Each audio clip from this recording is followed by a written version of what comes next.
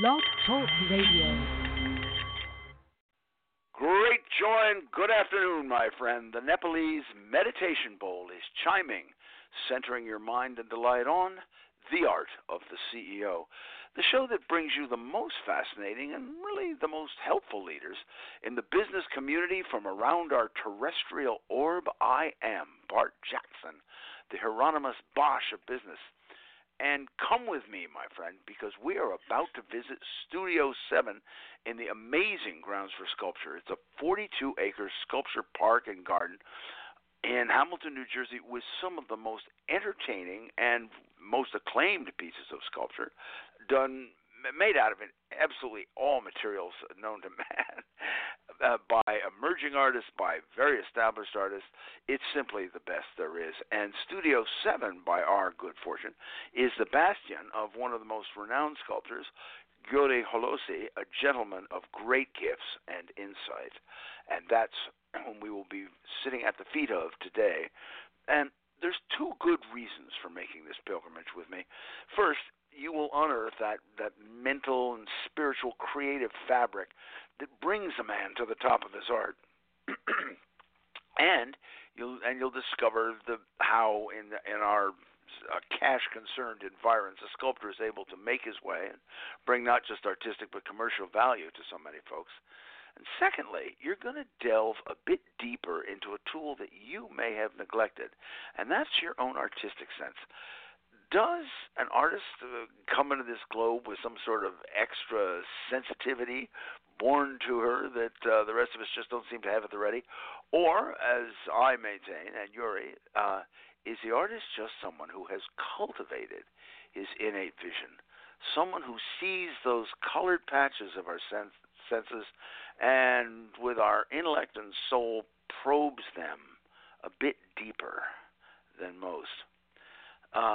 This is just one of the questions held up to light in Gyuri Hollosy's new book, Voices in an Artist's Head, who takes you through a creative process that works with anything that you are creating yourself, sir.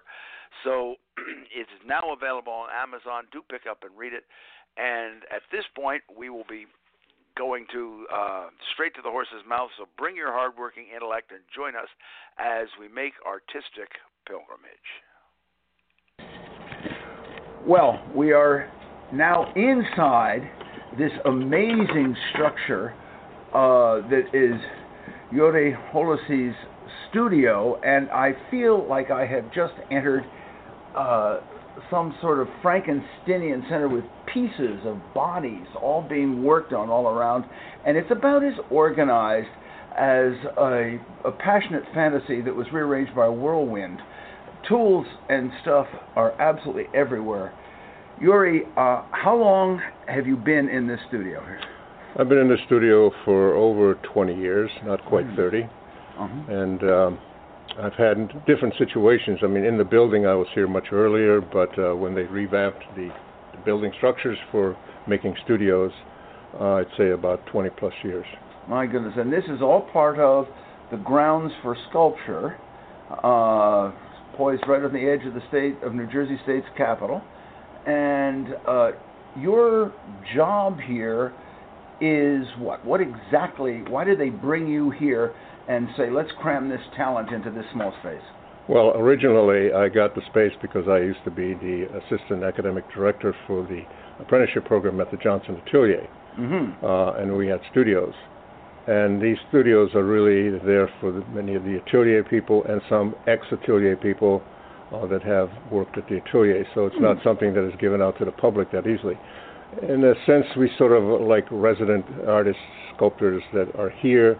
We have our Artists in Action, which incidentally is coming up in March 24th, where people can come in and see our studios and look at the different things that are there and talk to the artists individually about what's going on. So we are we also teach classes as well. That sounds fascinating. I think it's the kind of thing you actually do want to see a sculpture in the making by a person. But I mean, let's get real here. We're talking sculpture. Sculpture is putting a slab of clay or a stone on a post and chipping away all that doesn't look like an elephant, right? I mean, you're making replicas here, right? Isn't that what sculpting is? Sculpting is not replicas. Okay? Oh, okay. You have artisans that make replicas. Sculptors, they make their own creations, their own imagination. Yes, you have a blunt of clay out there, and you have some stone, but it has to have an imagination to make that particular piece creative and visual for the observer to really understand what's going on with the piece. Okay, now you need imagination. Now, in your marvelous book, Voices in an Artist's Head, which, by the way, you all should get and read. Anyone doing a project should realize the emotional process that can make you move forward with immense alacrity. Do get this book. But you talk, from the very beginning, you talk about seeing things through an artist's lens. Now, are you talking about just some magnificent artistic thing that only the elite artiste has, or are you talking about a spark of vision that we already hold but neglect? We already hold but neglect. We tend not to, because of the way we have been, shall we say, humanized or made into a more gentle, culturated, exactly. Okay. That would be a good word for it. We lost a lot of our senses. If we had the senses of that, which, say for instance, animals do have, we would be able to receive a lot more things. We'd be more observant. We'd hear a lot more things. We'd taste. I mean, some of them actually feel and taste through their gums and various other things. So it's like we lost a lot. Artists, in a sense, are able to see those things a little bit better. And the more you do it, the more you hone that particular visual concept that you're looking for. But artists, then, again, what you're saying is that artists are about like football players who can throw a really, really good pass because they have worked very hard at regaining that particular skill, their particular vision, right? Again, that is training. But what takes it beyond that point is that where your vision, in other words, is that football player throwing the ball just as far, or is he throwing it a little extra far with a little extra emphasis in what's going into that catcher's hand? So that is, in a sense, what I'm doing is that I'm taking something, if I'm doing a bust of a particular person, I'm not just replicating that individual's face, but I'm adding something that I see inside that individual into there, which the viewer in turn then can pick up and say, hey, this is what I see in this person. This is what I see there. This isn't what Bart looks like. This is the essence of Bart. Exactly. I see. Now, just so we get an idea, we have a couple of busts. We have like a few hundred all leering at us rather hauntingly here. And when you make a bust, let's say from the collarbone up, just give us a brief thumbnail sketch of the actual process. You're sitting me down, you're going to make a bust. Just what is the basic? The process is you make the armature, you build up with clay. What's an armature? Armature is the interior structure that holds the piece, which also allows you to do various, in terms of shifting and finding certain gesturalizations. Okay. Unlike, there was one person who bust was being done, and we had to actually grout the head because it was in different shifting, so you had to tilt it so that it developed in more gestural things. That sounds painful. It sounds like something my wife has in mind for me after the insurance kicks in. But anyway, well. But in any case, that gives you the freedom. Then you add on your clay, and from the clay you begin to work. Once you have that piece completed, you then do a rubber mold. From the rubber mold, then you make a casting inside the rubber mold, either in a direct material, like using a plaster, or in my particular case, I would use a sawdust resin mixture combination, or I can put it in wax, at which point then I would take it to a foundry, who in turn then turns it into bronze. Okay, so now that's the skeleton of the project. That's it. Let's give it some flesh, and I am looking at something you have right behind me. I'm turning around and looking at this amazing thing that looks to me like a collection of barks, of tree barks that I would find if I wandered through the forest for about 17 miles. What is this project? This particular project deals with animal architecture. I am part of a group that is where we take various animals, instincts, mammals, birds, and we look at some of their architectural processes is what they've done, and then we work our own feel into that particular piece.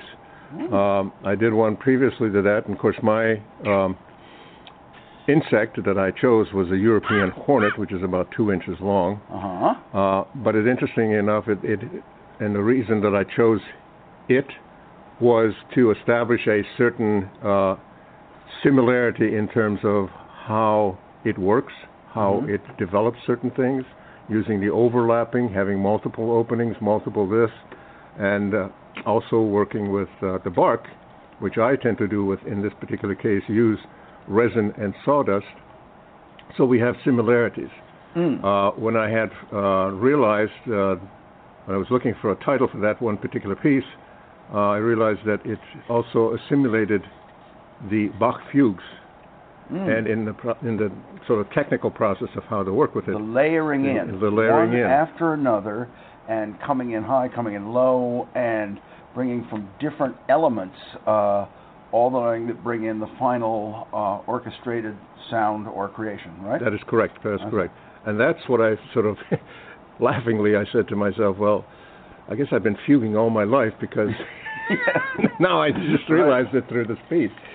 So yeah, I have been too, until they caught me at it. But I think that's wonderful. Now, one of the things I see what you have done is you have an instinctive animal that is creating something in a process that it has done for eons, and it has evolved, and you are trying to display, again, not make a replica, but give a vision of what this is created.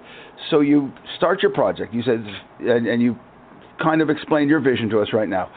What do you put in your pack when you step up and say, all right, we're going to begin this project? Where does it go? And in the way that you have it in your voice in the artist's head, what do you take with you and set before you on the table when you start? When I sat before the table, like for instance in the Fugue in the Hornet Mansion, I was actually looking at doing a number of pieces. At which point, when I had them, then I started to assemble them. And in the process of assembling them, I would see, okay, this goes up top, this works fine here. Now that I have this one here, this may not work here. I move it around, so I constantly shift, constantly leaving myself open to change. What emotions are you stuffing in the pack? What's that? What emotions are you stuffing in the pack? It's more like I'm trying to think like the hornet. Okay. Okay, that is the emotion. So I sort of feel and I look, and because those little insects are very intuitive in terms of, okay, I need to build this over here because I have this thing going on, and so is building in my territory, so I have to move over to this territory. So that kind of animation. It sounds like you're doing a sculpture of American business. I think this is it. The turf wars, and I'm building, and everyone's in my way. But they don't fight. They don't fight. They just said, okay, fine. You build here. Okay, I'm going to build on top of you. Is this so? You call the hornet an evolutionary step up from Homo sapien, I suppose, due to the lack of destructive war? Okay. It's a loose term, but yes. Yes, so many of them are. Now, one question as you're making this, and I don't want to take you away from the more esoteric parts, but there is truth, beauty, and the wolf at the door. You are a professional sculptor. You have patrons to please. You have institutions that afford you the offerings and many materials and so forth and so on. We all face it. How do you blend that with this new sculpture that you're putting together? How do you is it a conflict, or is the institution and the patron is all part of the process? It is not a conflict because, in an egotistical way, I have to please myself. Okay. And I have to please the piece. Because as I'm working on the piece continually communicates with me. So therefore, at that particular point of construction, of development, the viewer is not really part of it. Okay. Yeah. All right. So it is the vision that comes out, how I see it, how I feel it. Now, sometimes a viewer will see something and say, hey, I don't know about that piece over there. No. It leaves me a question.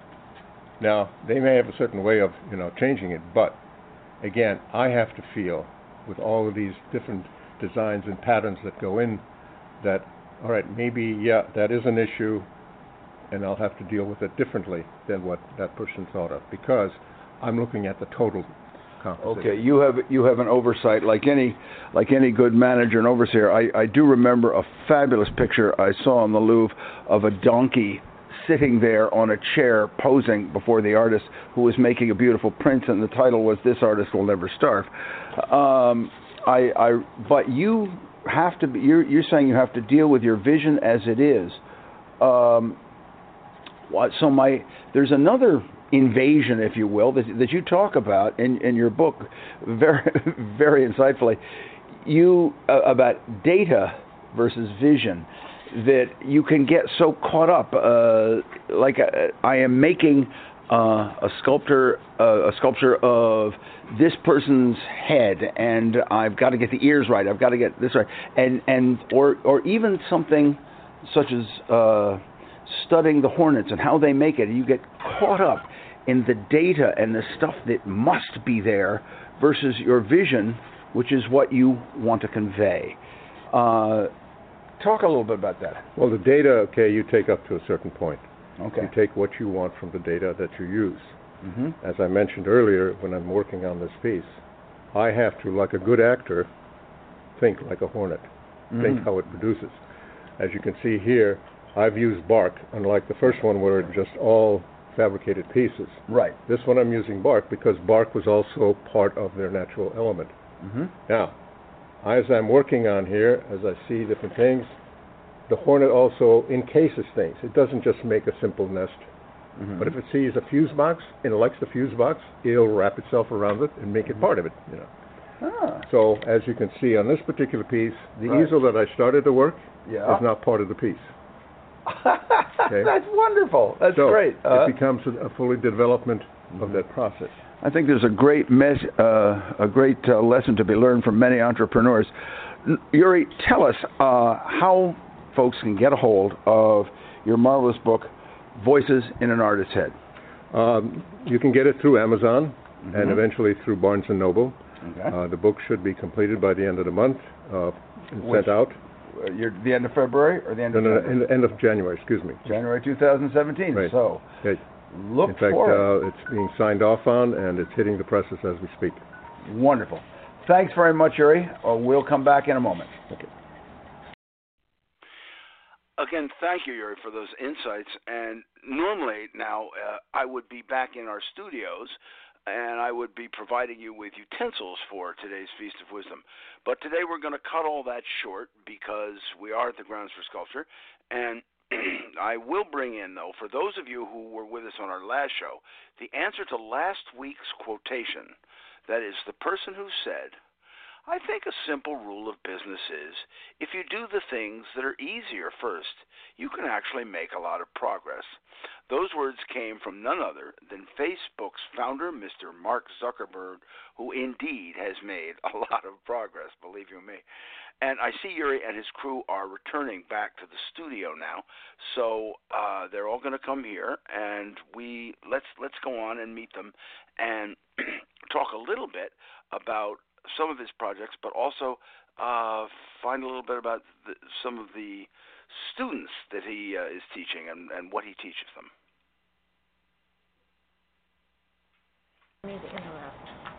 Gyuri, we are back and in your amazing phantasm of collections of body parts and sculpted pieces, and I look over in the corner and I see one that looks particularly regal, and I believe that is yourself. Is this part of the old Rembrandt idea that when you're so broke, you have to keep painting yourself? No, not really. I mean, I could paint myself as much as I want to, but in this particular case, I had a commission to do two individuals. One was a tribal warrior of the Hungarian area, Prince Arpad, and the other was Saint Stephen, who was the first king of Hungary and also a saint. I didn't have a model, so I said, all right, well, This is of Hungarians. My background is Hungarian, so I got a beard. Why not? Let's do it. So I made my bust, and then I fashioned it, and then once I had the pieces, I began to add things into it through the wax by pushing from the inside, warming the outside, pushing the inside, and then developing each individual face. So there are similarities in there of me, but I tried to take as much out of it as possible. Now, is it better to be a saint or a king? I'm still working on the sainthood, but it's good to be king. All right, I couldn't agree with you more. Right, yes. And so another, as you call each of your new sculptures, your new projects, you call it an adventure. Okay, where are you going when you come up with something new? When I come up with something new, I have no idea where I'm going. Okay. Because it is an adventure. I mean, when you're taking a hike, going somewhere, and you're changing your path, okay, the areas in front of you are different than you've ever expected, and you may run into something, an animal crossing that you hadn't seen before or whatever. Same thing here is that, I have a vision, I have an idea. Each of them develops their own stories as in the development, and in that particular process, okay, the work gets done. Right. That is why I sort of feel very strongly, for us as artists, memorizing, okay, it's not memorizing the work. I don't see, once the work is done, it's done. It's up to the people to view it. But for me, it's the memory of making those particular pieces that is the beauty of it. So it is true that you're changing and moving within each project. You aren't following a path. You're bushwhacking, and that's I think a good way. Yeah. Yeah. So one of the things is that you can, in sculpting, I have heard your students say you can always change what you're doing. How do you emotionally work through a change when you come to a part and you say, this was bloody all wrong? It had to be on the other side of the sculpture or whatever. Well, when you're talking about something, I mean, that is a particular piece that is Scheherazade in terms of a major composition, which is still in the process but is on hold at this point. But in any case, the works that when you're working on something and a change has to come in, the change I always sort of feel was meant to be somewhere. Okay. And so I have to figure out, how is it meant to be? So I'm giving these solutions. My process of working on a particular issue is that, okay, I have this problem. Now I find myself two alternatives. As I take the choice of one or the other, I reach to the end point and I have two more alternatives. Then I make another choice and I follow that and I have two more alternatives. I keep on doing. My point, or the final goal, is still there. Right. Your vision is still there. It's how to get there is my traveling. So in other words, like a book, okay, you pretty much have the idea what's on the front and pretty much say, okay, everybody except for this particular person and that particular person is going to die. Now, fill in the rest. Okay, and that's kind of how I'm also working with it.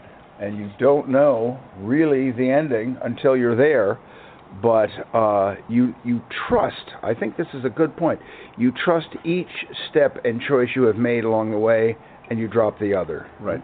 That is correct. So whether it's the path less taken or the path more taken, it's the path by God I'm going to take, and you follow it. And then I commit myself to it. Yes. Right. Okay. Now, when you are making the changes and the decisions, there's one of the most creative parts of all of us, I think, when we're working on a project, is daydreaming, sort of thinking about it. And you mentioned in your book that daydreams are valuable. So tell us, I'm working on a project, how can I sort of nudge my idle thoughts into a way that is constructive? I mean, daydreaming is fun.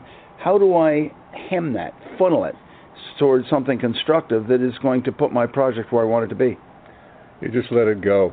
You daydream about the piece, you daydream sometimes about working on the piece. It could come in the middle of the night, it could come in early in the morning as you're trying to get up, and then you kind of roll your eyes and like, okay, well, okay, go in here. All right, okay, fine, and then you have something interfering with that particular daydream that actually becomes the catalyst of an idea for another piece. And then you begin to say, oh, hello, okay. Life work is ongoing. Right. So, have you ever had a situation where you have waked up in the morning and said, oh my God, I have to change this. It's wrong. I have to reroute it entirely. Have you had that with a piece? I've had situations where I woke up and said, okay, I definitely need to deal with this because it's obviously bugging the hell out of me. But in terms of taking it apart or redoing it, I always find forward as a direction. Okay, look at what's there, see as to what you're developing, look at the different points and parts, and what is it that really holds you back. Sometimes it's not the primary one, but it's the secondary or the one that's on the bottom. You can find that one that's on the bottom and last on the list, then that's the one that all of a sudden begins to turn everything, hunky-dory and make it right. Now, in addition to doing your own sculpture, you oversee the sculpture of your students. And tell us a little bit about the students that you have within the workshop and how the system works. Well, they are working on their particular projects, and I'm sort of like a mentor, counselor, advisor in terms of what they're doing. And I give them some advice, I give them some coaching as to what they're doing. This is not specifically a class situation here, but in case, like for instance, Anne is working on an enlargement here, I made a quick sketch of a figure, and she is using the calipers and enlarging that piece to get the essence of what's in here. And that's what her assignment is in this particular case. She works with it. I see certain things as she was working and developing, getting the clay on, moving faster, moving forward, telling her to pick up certain paces, changes, look at different things, look at how to observe with a caliper in terms of what is your negative space, what is your positive spaces, your volume, and all that. You realize, so you're giving her technical things, but they're beyond the technique, beyond here's how to move from point A to point B. What is it that you see, the vast majority of your students coming in, what are they not seeing? What do you feel that is most vital that you have to imbue in their minds? Patience. Patience. It's one of those things that even I have to, always keep in mind of, is that as I'm working on certain things, and it's going a little bit on the rough side, it's going a little slow, be patient, you'll get there. Yeah. Does everybody have ability? Everybody has some ability in terms of, and it's also being nurtured. It's like I said earlier, in terms of how you see things, what you pick up from those particular points, that's what you're trying to acquire and put into the piece. Those are like things that are very difficult to teach because that has to come from the individual observing through the mind and through the heart to find that soul. Wonderful. Thank you very, very much. And now, since turnabout is fair play, let us turn to one of Gyuri's students, and perhaps we can lure out of her, get her own take on the old master and his teachings. We are at a far, far corner of the studio. We are with one of Gyuri's protege students, who is an excellent sculptor, Ann Richards. And I see you've got your hand on the thigh of something. What in heaven's name is this? This is going to be my first figure work. So I'm learning how to take something from a maquette, enlarge it, and create what will be a dancer. Oh. So a different experience, a different lesson. Well, I know that you have done collarbone-up busts of people. You were even able to take one of the ugliest creatures I've ever seen and make him look handsome. So I must admit I'm overwhelmed. You have been studying and working with Gyuri for how long now? About 5 years. Okay. And he obviously has taught you all the techniques, move the clay this way, hit this bust with a head, with a large mallet, and so forth. It's very important. And but if you were to say, give me two things that you feel that he has taught you that were sort of a surprise to you in the art of sculpting. That I could do this. because when I got this one-on-one class with him, I wondered what the heck I was going to do with it because I was terrified. And he was a very patient instructor, and I made a bust of my daughter. And it took about a year. I think he thought it would take 8 weeks. It took me a year because I was so scared and didn't know what I was doing. But I had the leftover materials, and then I went home and I made a sculpture all by myself of my husband's bust, which is really quite good, I thought. That's amazing. So what you're saying is that he gave you the gift of not only enthusiasm but confidence, something that anyone working on a project should instill to the team. And what else would you say? Well, I enjoy it. I absolutely love it because the working with the clay is just a wonderful experience. You've got the visual, you've got the tactile, and you can move it, and it's a very rewarding experience. And what I can say after that second one of my husband, my third one was a commission of Bart. And I now have other commissions. So I've gone from being terrified to being a commissioned sculptor, which says everything about Gyuri. There's nothing like moving into the world of being a terrified pro, an entrepreneur all at once. And I will say one thing that I will just notice is that when Anne first came to me to do a sculpture, she wrote down 3 qualities, emotional qualities that she wanted to put of me before she did all the measuring of nose, eyes, and I think that's saying something. Well, I think that's one thing about the clay. You try to pull the person out of that piece of blob, of soft medium, and turn it into a person, a feeling, so I think that's the most creative, challenging part of it, is to get the essence of the person. It's so true. It's like something any good wife tries to do. But seriously, it is something that you have learned a great lesson from a great master. Thank you. And I think we all have learned a great deal from this master. Gyuri, thank you very much for coming on, and also Anne for contributing your insights. And as we round out today's feast, I am Bart Jackson, your curator of business wisdom on the Art of the CEO show, and I am leaving you with today's business quotation. That is, who was the individual who said, for every complex